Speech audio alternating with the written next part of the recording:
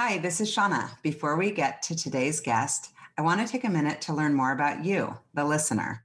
We've put together a short survey at fueltalent.com/podcast to gather information on who's listening and to give you a chance to make suggestions and comments about the show. I want What Fuels You to be a great resource for you and your interests, and I hope these interviews give you practical advice along with inspiration for your career and life. Help us continue to serve you better by going to fueltalent.com/podcast. Thank you so much. Now let's start today's show. Hi, this is Shauna, the CEO and founder of Fuel Talent. One of the things I have loved most in my 25-year recruiting career has always been the stories that people tell. Stories of leadership, career choices, company ideas, and team building. My inspiration for starting the What Fuels You podcast came from being curious about people's lives and wanting to help share their stories. What path brought them to this place? What decisions did they make that led to failures and successes? Who influenced those decisions, and what lessons were learned along the way? I hope you enjoy the What Fuels You podcast. Today's guest on the What Fuels You podcast is Nicole Alvino. Nicole is the founder and CEO of First Step, a leading enterprise SaaS company in the workforce engagement and intelligence space.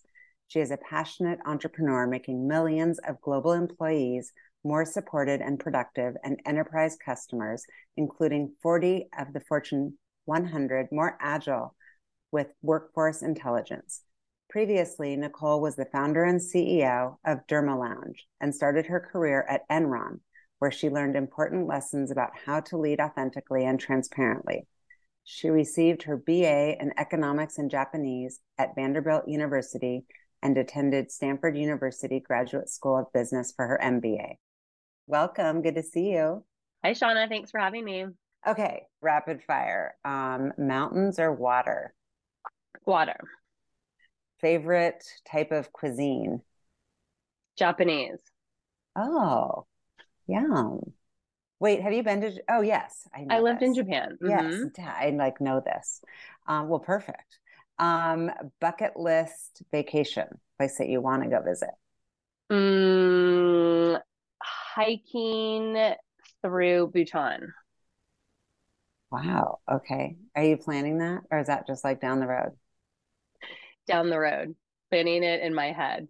In your head. With or without the boys? With the boys. Oh, I love that. We're going to get into that. Okay. Top 3 words that would describe you as a CEO.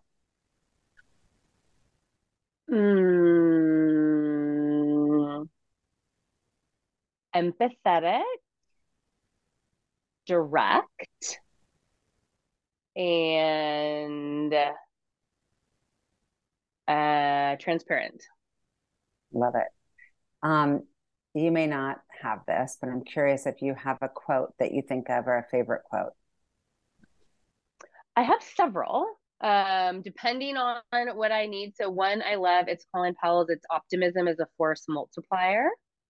There's another one that is something to the effect of Oscar Wilde of everyone else is already taken, so be yourself. Something along those lines. I love And then another one that I love is actually one of my best friend's fathers, who I was really close with in college, and his was, don't sweat the small stuff. And by the way, it's all small stuff. Awesome. I feel like these are all ones when I'm asking them, I just hope someone's kids are listening, especially that one. Right. And the second one too. Everyone else is taken. What was your very first concert? Oh, this is so embarrassing. Beach Boys after a USC football game at the LA Coliseum when I was a kid. That's not embarrassing. They're serious business. So super curious. What did you want to be when you were little? Like little meaning like maybe 5th grade. First woman president. That's still a possibility, is it? I think I might have taken a different path, and I don't know if I need that much public flogging, but well, now things have just become nuts. Exactly. It's just ridiculous. That's That's amazing. So this is a perfect segue. Like, who put that in your mind that that was even a possibility when you grew up? I don't know. I think I just thought that that was something. I had this big thing of wanting to be the first. There was a moment where it was sort of astronaut first, woman on the moon, or first woman, and I just thought that president would be a good aspiration. And so, did you have role models, or like when you were, if you like close your eyes and you're thinking, like when you're the boys' age, how old are the boys right now? Your kids? 8, 9, and Okay, 11. so when you're 8, 9, 11, is there someone that you're thinking about that's like, oh my gosh, that woman is so badass. Like, I can't imagine being her. I don't think so. If I look back, I had some really great teachers along the way. And I have this funny story of when I was in first grade, and it was a reading group of one. Somehow I just loved to read and had learned to read already. And when she would have to go to the office, she put me in front of the rest of my little classmates and have me read a book to them. And so I think I embraced that. I'm also a firstborn out of four. And so I would sit and read to my class and have my children get the carpet squares. And so maybe I So enjoyed cute. that type of big authority in the first grade Yeah, the classroom. leadership thing. Where did you grow up? Hmm. Where did you grow up? In Huntington Beach, California.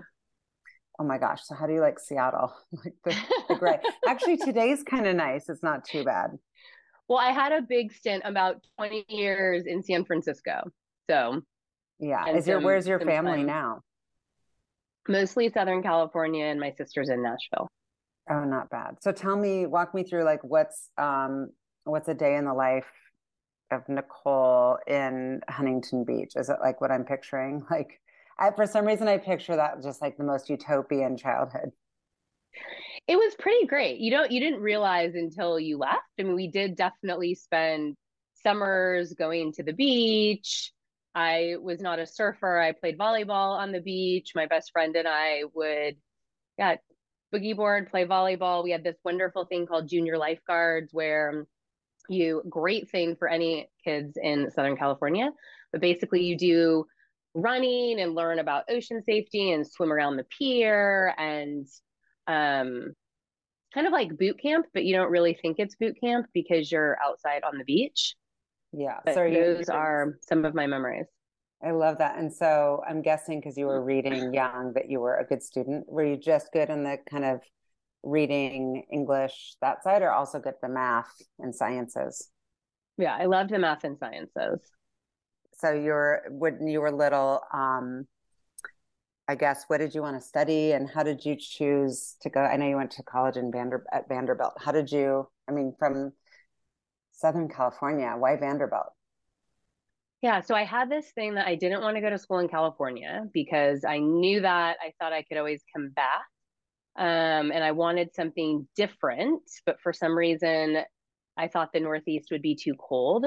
My dad had grown up in New York and always just said how the Northeast was so cold and horrible, and we were soft California kids and wouldn't be able to cut it. So somehow I targeted schools in the Southeast, and I had a very Italian, pretty strict economist father who literally had me do a matrix of all of the things that I wanted in a college and list out the college. And of course, at the top of his matrix, I knew I wanted to study economics, and I had was pretty fluent in Spanish. I had just spent the summer living in Venezuela as a foreign exchange student, and so I wanted to try a new language. Japanese was the one, and so I was looking at schools that had all these other possibilities to study abroad and do these different things. And my dad was like, no, no, no. The top one is you have to look at the economics ranking, and that's how you have to choose a school. So it was on my list. That wasn't and the top of the list. And um, it ended up So they just had being a really good econ program. sort of not exceptional. That was what my father was focused on, and that was his ranking, but that wasn't necessarily my ranking. Yeah. And what did he, I'm guessing he was in business or what did he do? Yeah, he was an economist. So very almost like statistician kind of high numbers, a lot of deep analysis and thinking, but not necessarily commercial minded business per se. Yeah. And are you more like your mom or more like your dad? And I guess what attributes have you taken from them? Yeah, I'm probably some of each. So I think that intellectual curiosity, business sense, definitely my dad. So he stopped, kind of took his economics background, and then he was an entrepreneur. So I saw that growing up.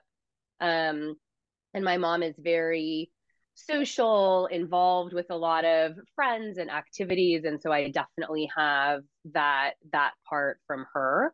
And just have memories of her hosting her sorority groups and doing different things with different groups of friends. And I think that's something that I I definitely do. My friend groups are very important to me. And so I think I take both parts of them. Yeah. And when you said, like, when you got into Vanderbilt, was that, what else were you looking at? And was that, like, in retrospect, the right choice for you? Yeah, I think absolutely. One of the I don't know, fights is the right word, with my dad. I grew up in Southern California. My mom and a bunch of my family went to USC, and that was more of a tried and true type of situation. And I ended up getting almost like a full ride merit scholarship. And I actually just didn't want to go there because I felt like it would be more of the same. A lot of people from my high school went there. I would have known the sorority I would have been in, and it just wasn't something that I wanted to do. I also got accepted into the business program. And one of my memories, I was interviewing with the dean and I was asking them about study abroad. And the dean was, and it was sort of like, if you're in the business program, you don't study abroad, but I really wanted to study abroad. And I kept asking this dean. And after, my dad is like, oh my gosh, like, you do not tell the dean of the business school that you want to study abroad if you're going to get into this program. But anyway, I ended up doing what I wanted to do. I'm a bit stubborn, and so ended up going to Vanderbilt and studying abroad. So tell me about Vanderbilt. Yeah, so Vanderbilt, and I think it was a great school for me.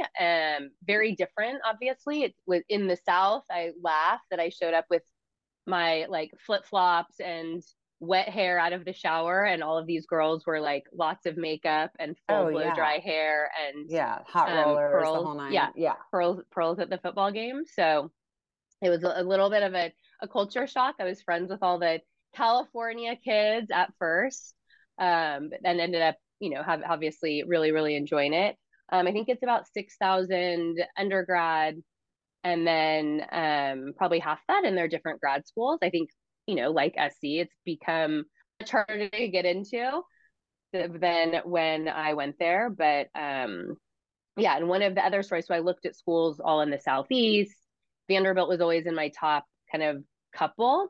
And then I applied for this program. It was called an Ingram Scholar Program that looked at um, kids who were interested in business or professional schools, but also did a lot of community service, and that was important to them. And so the person who started this program was Bronson Ingram, and he did a lot of philanthropy. And so I ended up actually didn't get it my freshman year, but as part of that interview process, going back to see the school for a second time really cemented that I wanted to go there. And so I went there and ended up applying again, and was part of this program for my sophomore through senior year, which And was pretty what did the incredible. program, what was the program? Yeah, it was a small group of, it was basically kids. We were young adults then, I guess. And they would bring people who, like different CEOs of companies, to come talk to us just about different aspects of leadership. And so it was interesting. I think probably now in undergrad there's more of that, but it was relatively new then. And some of the peers in my program just have gone on to do other really phenomenal things, and really thinking about how to use business to change the world and do things with really positive impact. So And that seems so progressive back then, because like now, obviously, yeah, social impact yeah. is so big. And Hmm. um, talk about something that would influence you and kind of stick with you. And what a unique opportunity. Like, I actually haven't heard of that. That's super cool. Yeah, it was really That's really cool. neat. Yeah, it was really neat. And it was also kind of different from my core social group too. So it was just Hmm. fun to have different groups of people in that formative time. Yeah. So what's crazy is I remember when we were first talking about your background and your career, and you're like such a badass and so humble about it. But when you told me Enron, I like just kind of freaked out because I've been recruiting for 30 years, and early days Enron, it was just like obviously the subject. Like how did Hmm. they recruit you out of off campus, or how did that was that Yeah, your first job out of school?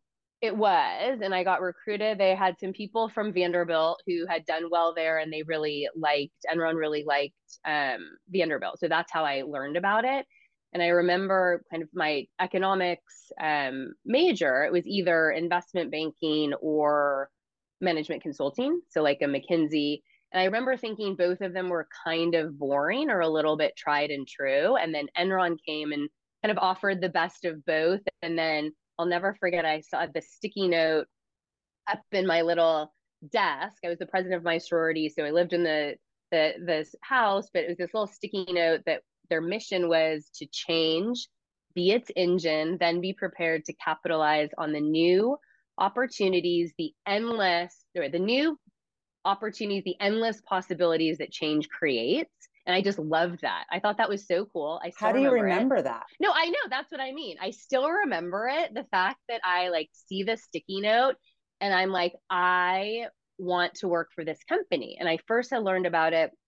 My favorite economics professor, who I'm still in touch with, first told me about it when I was starting to interview. And he's like, you know, so and so went to work there. They really like it. This would be great. And then I started that process, and it was just like, okay, this place seems just really cool. Yeah. Moving to Houston was not my first choice, but I thought that I would be, living in, an opportunity to also have a international experience. Yeah. Well, I mean, I know that a lot of times right out of school, kids, when you talk about going investment banking or going consulting, go the analyst route. And I know that you started Mm-hmm. out as an analyst. Is it like investment banking where you're kind of working around the clock, or kind of more chill? Um, so what I was doing was not very chill because I was in a finance role. So different people were in different tracks, but I ended up doing working in structured finance, and so doing some things. And there was some of it was more chill, but some of it was definitely, at the office into the wee hours of the morning and cranking on all the different financial models. Um, but I And think, if the boys decide that they want to be, pursue an entrepreneurial career, I guess my question is, do you think that that type of role is a good foundation? Because a lot of people that I've had on, ironically, that have found a lot of success, started in this type of route. I mm-hmm, think it's like a combo of getting the shit kicked out of them, like yeah. showing that grit and kind of perseverance, and also just kind of paying their dues almost, and then also just deeply understanding how to analyze companies. Mm-hmm. Um, I don't know. It just seems like a really nice foundation of just getting like a broad understanding of business. Yeah, I'm a huge fan. And I think about that all the time. It's so funny. My boys and their different personalities and people who were hiring out of college and what types of roles. I mean, I'm a big fan of whether it's the financial analyst route or even the management consulting, just a solid foundation of business and understanding different types of business, understanding just different, you see different types of politics too. And I do think there is something in the getting the shit kicked out of you, working really hard, um, and doing that for the moment. Do I, did I want to do that for my career? Absolutely not. Do I think that, my boys can choose to do what they want? I don't imagine any of them becoming, life or investment bankers, but obviously there's a lot of doors that can open if you have that strong financial experience and understanding. Yeah. So you were there for a few years. It sounds like you were there in Houston and then a little stint in London. Yes. Was that like they recruited you, or you kind of like put your hand up and said, "Hey, is there a chance I can go to Europe?" Yeah, it was kind of the latter, a little bit of both. So I'm hyper competitive. And so they're in Enron was a competitive place. So I think it was probably a good fit for me. And so we were on these rotation systems where you would get kind of recruited to be in one job. And then once your year was up, a little bit of you have to go find your next job, they recruit you. And there were some jobs that were more lucrative than others. And so I was recruited into one of the more lucrative ones. At the time. It was the CFO's SWAT team. And so it was doing all of these crazy deals and things that fast forward turned out to be illegal. And my bosses went to jail. And there are some very crazy Crazy. stories, Where are very these crazy people stories. now? Um, Like, do you some people track? have started, yeah. So some people have started, it's funny. It's ironic. Some people have actually started companies that have then purchased some of the old Enron assets and are operating them. Yeah, Crazy. So yeah. when you say hyper competitive, I always kind of like zero in on that because a lot of people would describe themselves as being competitive. Is Hmm. it a like I hate to lose or I love to win? And where does that competitive spirit come from? Yeah, I think it's both. I don't know how you love to win unless you hate to lose, but I think it's more of it's more of I love to win. And yeah, I hate to lose. I think that my dad was really competitive, and I think it was him being like, you can always, it's always like you can always be better, and sort Yeah, of you shouldn't be satisfied. And I have this memory of I was like 7 years old on the soccer field playing like non-competitive soccer, and it would be like, "Where's your peripheral vision? How can you not see the ball?" This like yeah, yelling Italian accent, and I'm sort of like, I'm seven, like peripheral vision. Every people are just trying to connect with the ball. So I think it was a a high bar being set. And yeah. So in all, I mean, I guess this is your outlet now. This is like in your business. And so outside of work, are there any competitive outlets that you have? I mean, I always joke because like a lot of people, they find whatever it is. If they were competitive athletes and now they're not competing, they just find whatever it is that they can compete in. And some people, you'll play like board games and they like freak out if they lose. Like, are you competitive across the board or just in elements where you're actually competing? yeah, no, it's a good question. I think I'm probably keeping score, even places where I shouldn't. I think that's probably part of my nature. But um, do I play professional or competitive sports? No. I tried a small stint at pickleball, then I ruptured my Achilles tendon. So I that remember. We're yeah, getting back so out there though. We're going to get you back out there. exactly.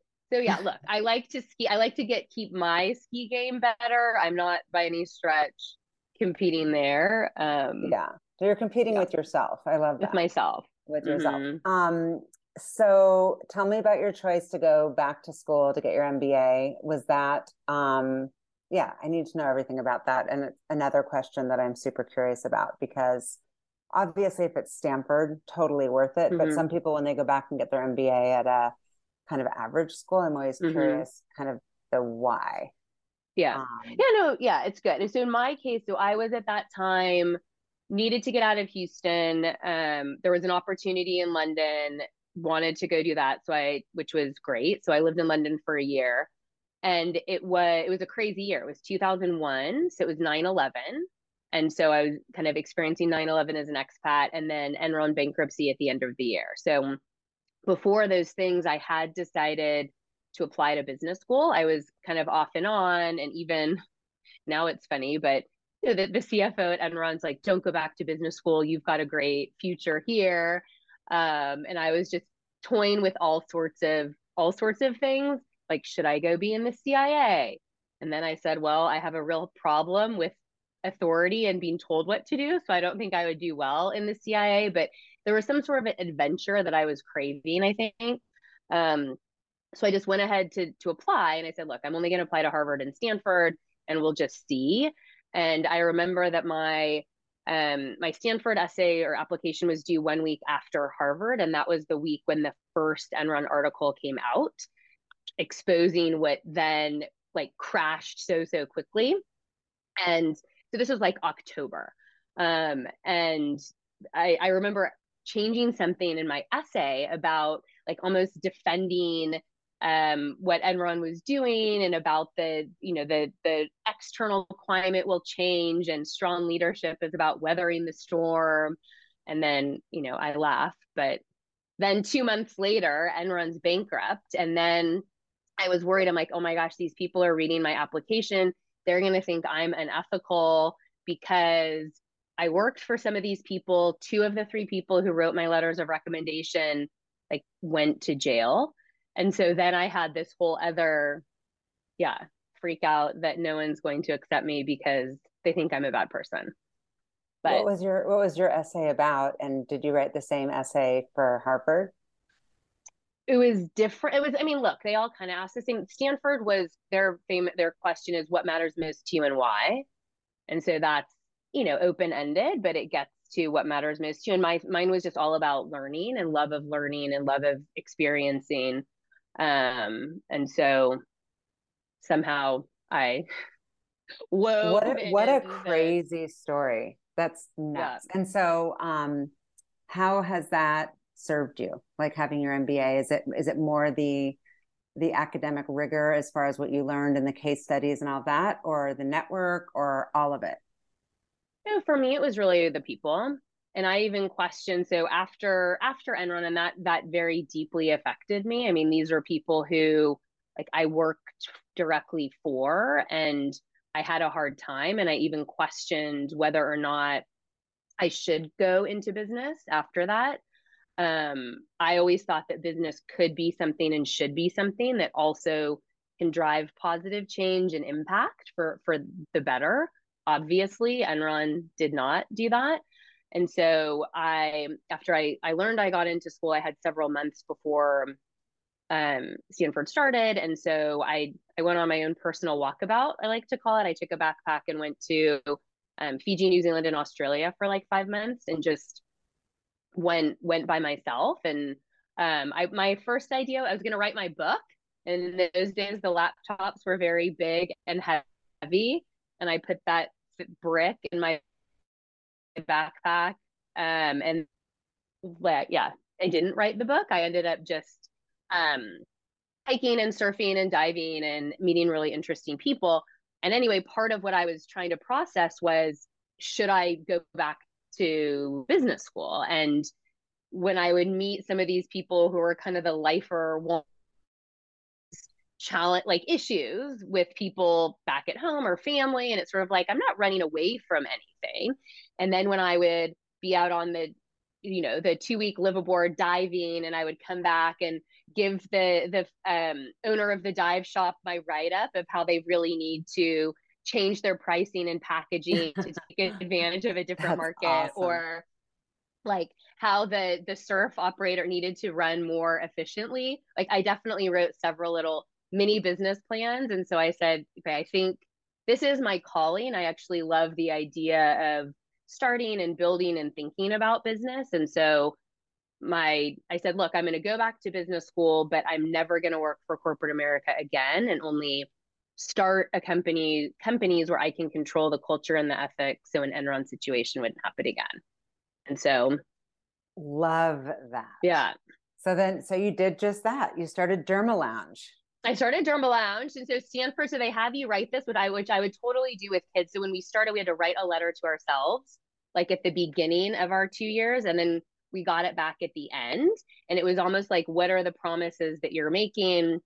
And my thing, I mean, it sounds, I don't know, quite a very, I guess, privileged now, but my thing was like, I've done everything in my academic career and work thus far that was always about taking the hardest classes and getting the best grades and being the best and being the president of all these organizations. And so I'm like, this is my time to not do that. And this is my time to just focus on the experience itself. And so that sort of was my take on, or that's how I approached business school. And so I don't know if that approach, but I just came away with an incredibly, just incredible friends and people who are now all over the world. And, when I go to London, I see people and it's like no time ever passed. And so I feel like that to me was um, definitely probably the best benefit for business Yeah. school. Yeah. And so tell me the idea behind Derma Oh, Lounge. Derma Lounge. Okay. So then stubborn me. So when I graduate, I say, okay, I'm definitely starting a company, but I'm not going to do nothing finance related, nothing energy related. I need to start a company in something I like. So my buckets were travel, wine, and spa. And You're so my kind of girl. I'm like done and done. and I did that. Yeah, we wrote a wine business plan for importing that didn't really come to fruition. And then I wrote a great business plan. I'll still do this one day. Mind, body, soul rejuvenation retreats around the world, and did a little personal investigation, but so no one would fund that job or fund that business, as it were. So then I actually partnered with somebody who had a version of a day spa in San Francisco, and they were trying to figure out what to do with it. And so kind of researched the market and wrote this business plan that turned up being Derma Lounge. And then that was what I what I ran after that. And it was very early days, basically a medical spa. And then it was early days for that. And the idea was bringing anti-aging treatments and skin health out of the doctor's office and into the upscale urban spa. And so giving that experience with the results. And how did it go? Well, it went, I'd say, okay. I think it was a great learning for me. Um, I learned several things. One, I did not enjoy operating a retail company. Um, I didn't love the I didn't love the operations of that business. So I learned that. I learned that the small company is just grinding and really, really hard, right? The toilet is not working and I get called in the middle of the night or the fire alarm goes off. And so I think those are all, great for grit and understanding. We ended up with two locations, one in San Francisco and one in Burlingame. Launched a product line, so I really enjoyed launching the product line and doing the branding around that. Kind of I liked more of the external pieces of it. I did like managing and developing the team. I just didn't I didn't love the small business. And then when I was trying to my vision for world domination in skin health, which now it's totally taken off and private equity invests in these things. So I was early, but at the time it was 2008 and I was trying to raise money to go much bigger. And it was 2008. And so I couldn't. And it's like, I don't want to sit around and run it's just a small company. And at that point in my life, I wanted to do something different. And so what was interesting about Derma Lounge was we were one of Yelp's first customers. We are one of the first people who used a brand page on Facebook, and our best customers were word of mouth referrals, and both from customers and from our employees. And so for me, it was like, is there something with tech and social and advocacy, and could that be a business in and of itself? And so the earliest iteration of First Step was something that had all of those components around social advocacy for brands. What was the first name and what was the first business idea? Yeah, no, and it's funny because there were so many different twists and turns. The iteration, what's now First Up, before it was Social Chorus, and it was the idea that you're bringing your employees together into chorus to sort of share on social. And so that was the name for that concept. And then we sort of got bigger and just said, before you can ask employees to share how great you are on social media, they need to feel connected and understand the purpose of the company. And there's a real void in corporate communications and any technology that they have. So think old email, intranet, all of the bad things that bad old tech that companies give their people. And so we thought there was a huge opportunity just to disrupt that, and especially in technology to reach the frontline worker, and that was someone who was really not connected with tech. This is obviously way before a pandemic and all of the thousands of things that have been rolled out, but that was early days in just helping people connect with all of their people and make them feel really connected to the culture. And we were able to convince big companies like Boeing and Dow and Hilton in the early days to partner with us and be our customers. And they really loved kind of the vision that, I presented as far as what we could do with them. And so that was kind of the early iteration of what is now First Step. So how were you selling it? Like if I'm Boeing and you're coming to me and you're selling me what you can do for me, what is the pitch exactly? And is it the same pitch today? No, it's variation. What we were doing now. So then in 2015, it was, you need a way to connect with your frontline workforce. And at Boeing, the pitch was, you have 100,000 employees who are building your planes who are not connected with the stories and the culture, and they're the ones who are creating the stories and the culture. And so they need a consumer like technology. In those days, we were only selling a mobile app, but you need something to help them share stories, connect with each other, and you get data on what's working and what's not. So that was the 2015 pitch. And now the pitch today is about making the employee experience better for every worker from the moment in all the moments that matter. So even when you get a job, you get an offer in this pre-hire moment to onboarding, to learning, to getting a promotion, to going on leave, kind of all of these moments are opportunities for better connection with your employer, better engagement, and that's what ultimately drives productivity and retention. And so it's a platform to manage that employee experience and all of those moments that matters to the employee. So it's okay. So the communication piece is kind of a facilitation of the ultimate outcome of engagement. Exactly. So our premise is that all of these problems that employers, they're all communication problems. Yeah. Interesting. So we just did, we're small. I know that your target audience, so your target customer is like Fortune 500, like enterprise.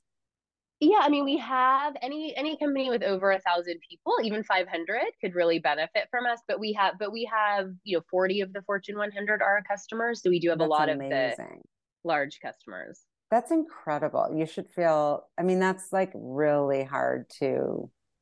I don't know many people that could say that. So tell me how you're thinking about the business now, like how to stay ahead of the business and just in general stay competitive. Yeah, so I'm really looking, if I think about the employee experience and where that is compared to the customer experience, the employee experience is in a much more nascent spot. And I recently brought on this incredible chief product officer, a woman named Cheryl Chavez, who built out and was the chief product officer at Marketo, one of the leading customer experience platforms. Then she was chief product officer at Bloomreach, doing a similar thing. So she completely understands the customer experience and she's bringing that to the employee experience. And it's interesting because now as employers, we have to almost think of our people, we almost have to market to them to get their attention, right? And so things have to be hyper personalized, targeted to them, drive signal through the noise. And then there's all of this data that we give to our customers to really understand what's happening in their employee base. And so, for example, we have PVH, who's the parent company of Tommy Hilfiger and Calvin Klein. They've been a customer for several years, and they have connected usage of the platform to much, much higher levels um, of staying, so a lack of attrition. So people who are staying, especially in retail, kind of 5x, 6x longer than people who were not engaged. And so that's kind of changed how they are helping people and guiding them on a place of kind of positive performance and ultimately retention. We have another great example, a customer called Extreme Networks. They're a global technology company who does a lot of like Wi-Fi for the NFL. And they noticed that their sellers who were the most active users on the platform were the ones hitting quota. And so they made that correlation, and then they changed how they're doing all of their onboarding to their new sellers, and basically are taking the insights that they found from the platform and driving action. And in this case, action is helping their sellers hit quota. So we're just seeing a lot of really great examples of taking action that can predict either bad things like attrition, like poor performance, or even things like a safety incident. First, to be able to predict those things, which is that in and of itself is incredibly valuable. And then if you take it a step further and say we've got these insights that we're getting based on the engagement or lack thereof, and then we have a platform to really drive that action, and can take people on a positive journey to performance, to retention, to productivity. And that's something that obviously every employer will need now and into the future. 100%. Well, not just obviously because the cost of attrition is, I think it's like 1.5 times your salary or some, I don't know what the actual statistic is, something crazy. But then also just the whole, like, if they're more engaged, then they're more likely to be, like referring their friends to come work at the company, or, kind of singing the praises of the company, but also being really good to the customers, because they feel good about working at the company. So yeah, the ROI is huge. It pays for itself, 100%. Definitely. Yeah, and we're even connecting like patient in healthcare, the employee experience to the patient satisfaction, highly correlated, right? And looking at different areas or different facilities, and those that are more engaged have higher patient satisfaction scores, very similar to hospitality and anyone who's in retail as well. Interesting. Are you one of the key kind of revenue generators?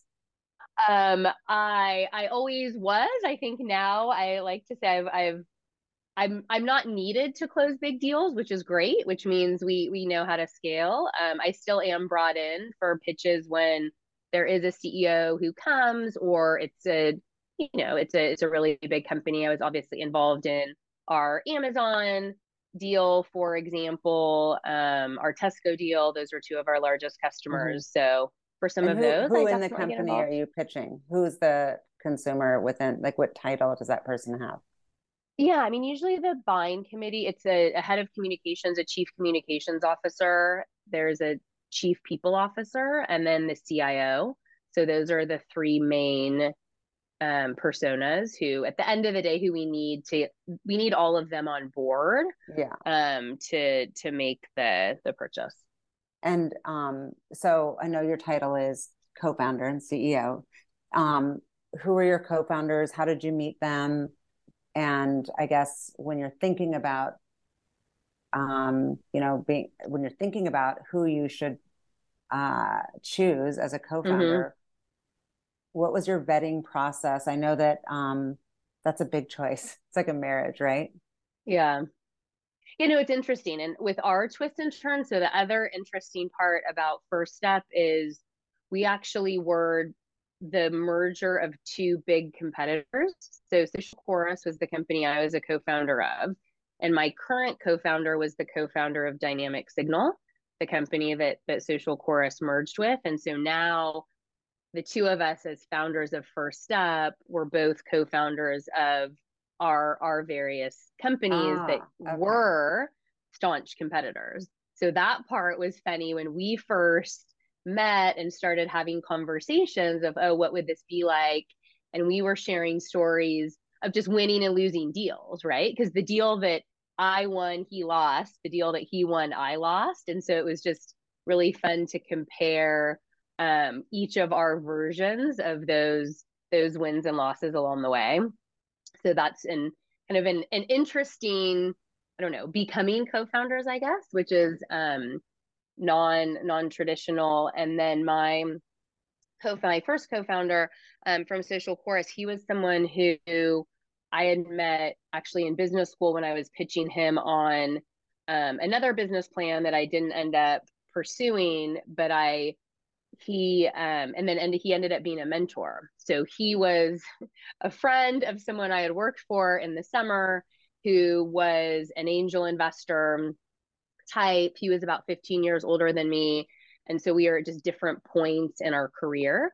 And he didn't end up investing, he didn't invest in Derma Lounge, but we just stayed in touch during that period. And he would be someone who, I would go to and be like, okay, they don't teach you this in business school. This stuff is really, really hard. He would kind of talk me off the ledge. And then he would vet all these ideas of like, I've got this idea. What do you think about this? And so at a certain point, it was like, well, why don't we just do something together? So that was how that relationship came to be. That's so nice to have uh, that person in your life. And so tell me about the funding of the business and how much did you raise and how much have you raised so far? Yeah, and that's also like all these questions with all of the twists and turns. Um, I won't bore you with the whole funding thing because it was different, but the kind of our biggest funding was in 2020. So Sumeru Equity Partners made a pretty big investment, um, over maybe $140 million. And then that had, they're our majority investor. And then with them, we then kind of merged with um, Dynamic Signal, and then became First Step. And so that's our main investor today.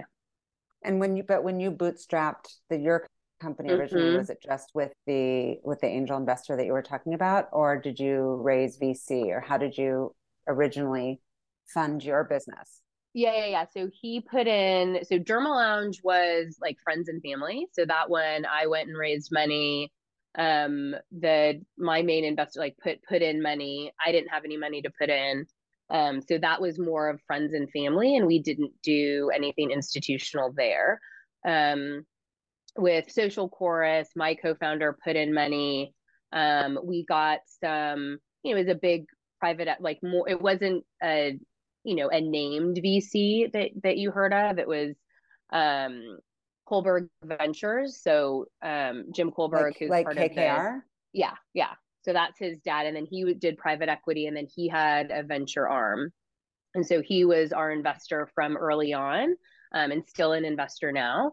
So he's sort of been with us through all the twists and turns. Wow, that's amazing.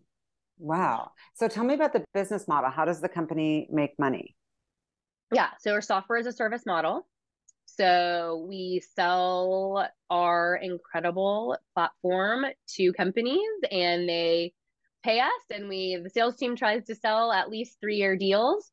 And we continue to manage that subscription model and continue to add functionality and build new products. And then we can continue to, I don't like to say charge more, I say deliver more value and ask for the equivalent of that from a monetary perspective. Yeah. And I'm guessing, so when you say you raised all that money in 2020, was it pre-pandemic or post-pandemic? And it was crazy. It was kind of during, which was nuts. So we had been talking to this investor group a year before. So we had actually met them in person Oh, that's before the good. pandemic. Yeah. So we at least we knew them. Yeah. But the whole thing, but it was still bizarre doing the whole Yeah. You're over transaction Zoom. Yeah. over Zoom. Yeah. That's crazy. And how did the pandemic, I'm guessing the pandemic would have increased your business because people are more concerned than ever about engagement and communication. Like that was the topic. Yeah, absolutely. And it's funny, we have these stories of people literally like calling us on a Friday saying, if I sign a contract by Monday, can we be live the next Friday? Right? Yeah. Like people who had run They're through a whole sales panicking, of cycle, we course. pitched, yeah. Or people who had signed, like I remember Hyatt had signed, but they were planning on a longer launch. And then it's like, nope, we need to launch next Thursday. So we had some really cool just stories of being able to really help. MGM was another one. So unfortunately, they obviously had to furlough and a lot of their people, but we were able to, the CEO really wanted to deliver transparent, authentic communications and offer other places they could work in the interim. And so we were able to send certain messages to people who were being furloughed, different from the messages of the people who were staying. And then there were different types of messages to different people in different parts of the world. So the need for our platform, especially from a CEO perspective, became just acute. Like I say, That's the incredible. the pandemic made a communications problem a CEO problem. Oh, Um, huge, huge. yeah, Well, we yeah. just did an offsite. We never really do offsite. So, but we're trying to, um, take this opportunity to take the business to the next level. And I'm focused on this kind of stuff. And there was a few gaps in communication, and I totally pride myself on communication. And obviously, we're a small company, so it seems like that would be easy. And there were a few things that were brought up by employees that I'm like, huh? Like, how did you not know that? I speak about it in meetings. I've talked about Yeah. it, but obviously I had not spoken clearly enough. And it was an aha moment for me that it was either a systems issue or a communication Yeah. issue that I'm just not engaged in. And I can only imagine it at a huge company level that would be top of Mm-hmm. mind. So, wow, that's incredible. And how have you gone about setting your own company culture, and how has it been impacted through COVID? Yeah, so we use our own product. I like to say we drink our own champagne. So that is a big part of how we stay connected. Um, I have my whole executive team living in different places. So we have a completely distributed workforce. We have 400 people kind of in the US and Europe. And so what I do intentionally, especially with my ELT, like we have a cadence of when we get together. So one of the things I did in San Francisco, that was our kind of quarterly ELT get together. And then we did kickoffs at the beginning of the year for the field and had our EMEA kickoff in Belfast. We've got a big team both in London and Belfast. And so we brought that team together, and we had our North America team in Chicago. So kind of having big tentpole moments of getting people together, work and fun and just connecting, because you need that.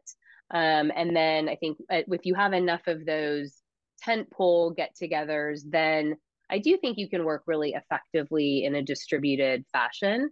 Um, it's never perfect. It's never easy. Yes, we misuse Slack. All of the things, but it's like with anything, you have to be intentional about the team and the culture that you're building. Yeah. And so how has your strategy changed as far as thinking about recruit? Have you always been distributed or just post No, we were pandemic? even that way before COVID. Oh, so that's great. Mm-hmm. So Mm-hmm. so nothing's really changed as far as your recruiting. But what is your go-to-market kind of messaging about um, what makes your company special if you're trying to pitch somebody on joining?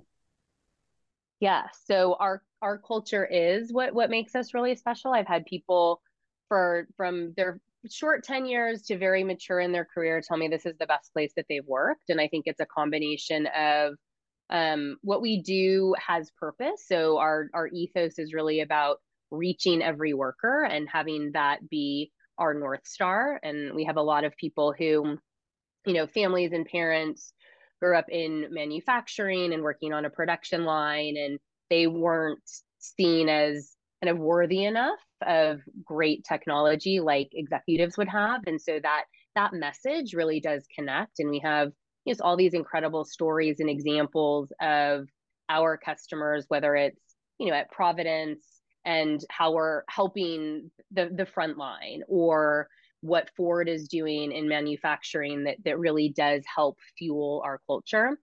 And then, we do live, one of my favorite business books is Ben Horowitz, What You Do Is Who You Are.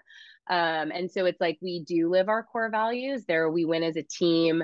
Leadership is in our build, and we are all owners. So like, teamwork is hugely important, both with all of us and then together with our customers. And that is something that people from the outside coming in say, my gosh, you guys really do care about each other and want to be helpful. So I think that definitely is something that that permeates. And then, we do have a lot of competitive people who like to win. So that's the leadership piece. And obviously, from my background with Enron, part of me is, we always lead with integrity, and that's non-negotiable.